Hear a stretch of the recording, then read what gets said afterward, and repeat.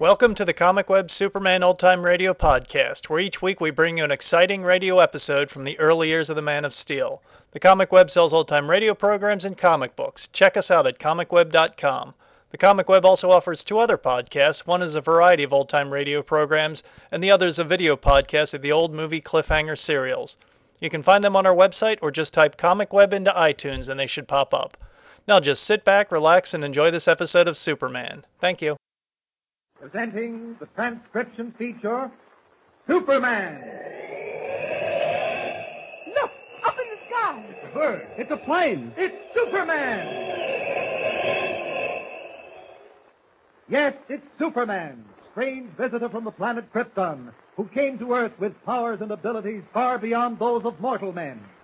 Superman, who can leap tall buildings at a single bound, race a speeding bullet to its target, bend steel in his bare hands, and who, disguised as Clark Kent, mild-mannered reporter for a great metropolitan newspaper, fights a never-ending battle for truth and justice. And now to our story.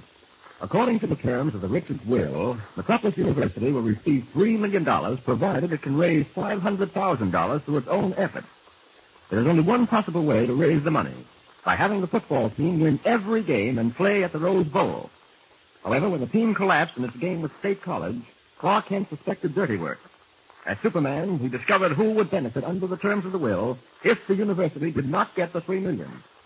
With this information at hand, he and Jimmy Olsen went to the university to talk the matter over with Spike Taylor, the coach.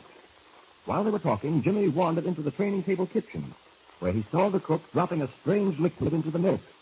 He reported this to Kent at once. Hurrying into the kitchen, Kent and Taylor found the cook gone.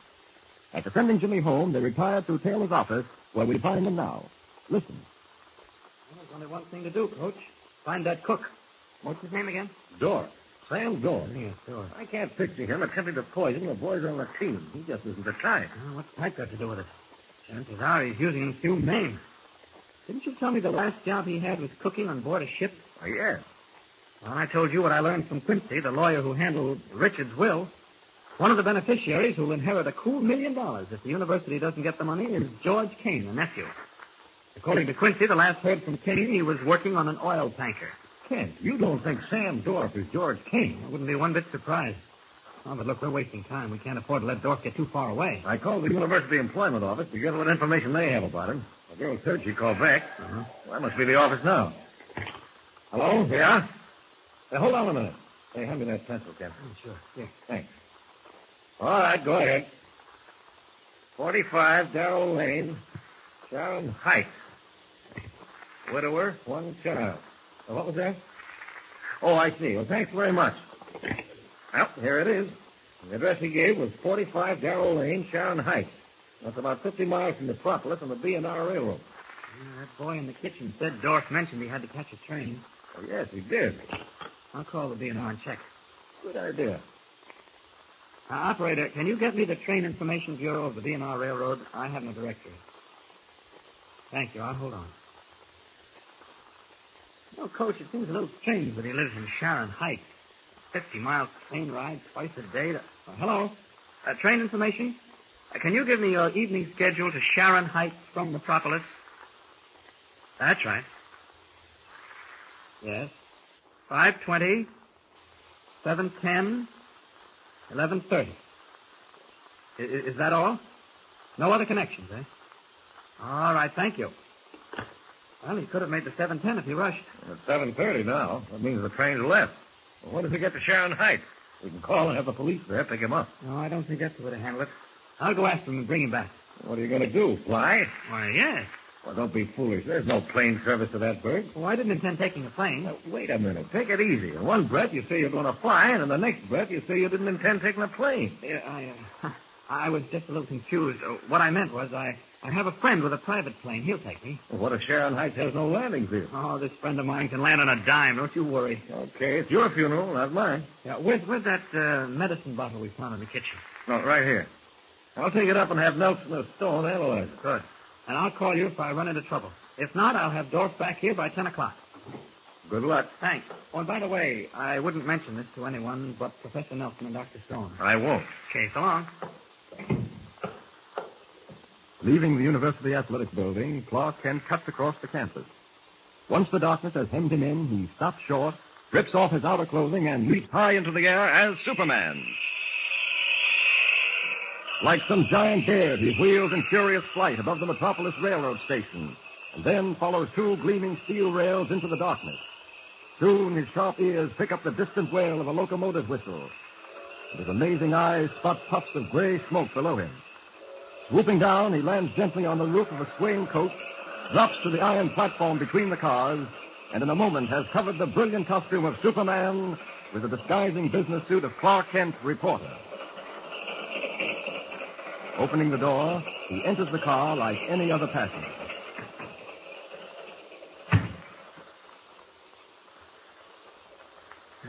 Tickets, please. All tickets. Uh-oh, what am I going to do about a ticket? Oh, I know. I can pay the conductor in cash. Tickets, please. All tickets.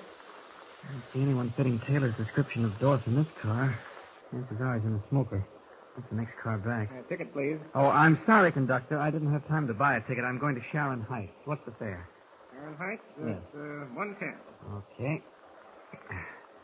Here you are, 110. Thank you. Thank you. Try this next car, the smoking car. Now, let's see. If he's here, he shouldn't be hard to find. Short, plump, bald-headed. Yes, there's a man who answers the description perfectly. He's sitting alone. I'll join him. Pardon me, is this seat occupied? No. Thank you. This train goes to Sharon Heights, doesn't it? Yes, next stop. Oh, really? Oh, must be an express. Yes, only 2 stops from Metropolis. Oh, fine. Do you live in Sharon Heights? Yes, I've never been there. Is it a small town? not so small. There is very fine hospital in Sharon Heights. Oh? Children's hospital. Oh, interesting. Very interesting. Oh, yes, fine hospital. You know, I think I've seen you someplace before. Your name is Kane, isn't it? George Kane? No, you have made a mistake.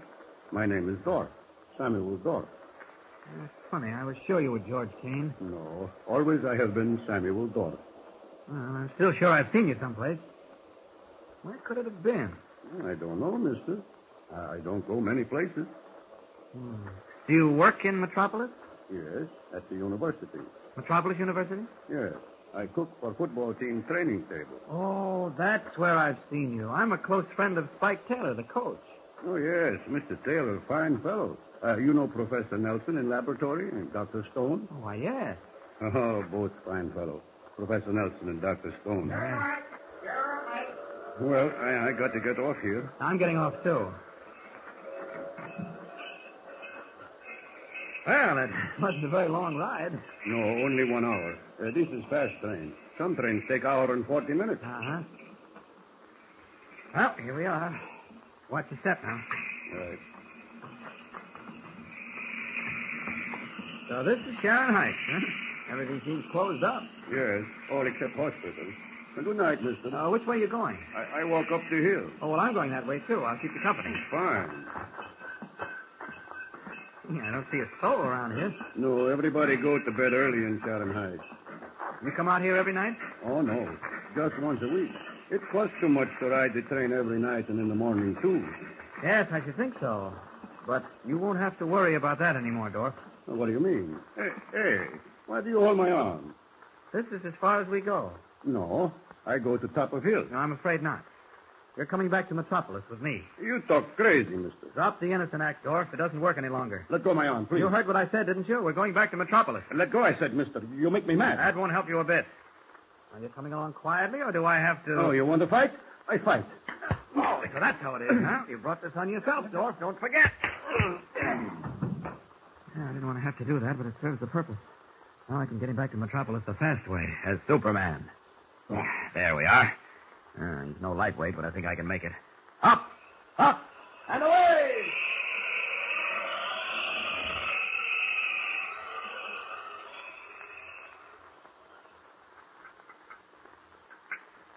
How is he, Professor Nelson?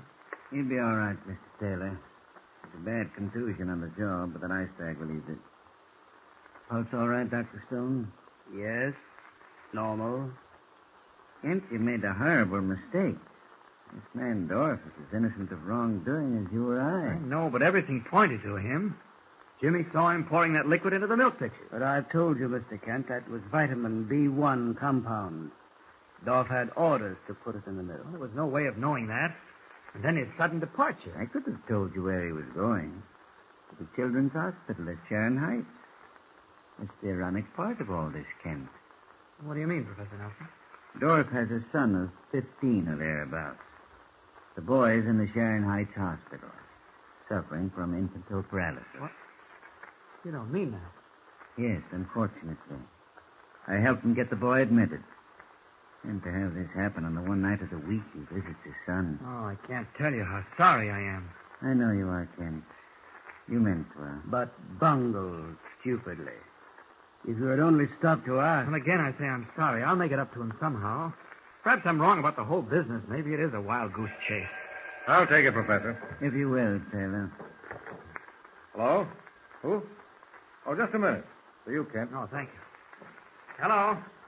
Yes, Mr. White? What? Read it to me, will you? Yes? Yes? Yes, I got it. Okay, I'll be at the office in 10 minutes. Well, I take back what I said, gentlemen, about my being wrong. What do you mean, Mr. Kent? Gentlemen, I have just received a message that convinces me we are dealing with a dangerous criminal. Whom did Perry White name to Kent over the phone? Is it another false clue like the Dorf incident, or will it, as Kent says, lead to something interesting? You'll find out in the next episode, so don't forget to tune in and listen with Superman. Don't forget, tune in again for the next thrilling episode with Superman. Look, up in the sky. It's a bird. It's a plane. It's Superman. Superman is a copyrighted feature appearing in Action Comics magazine.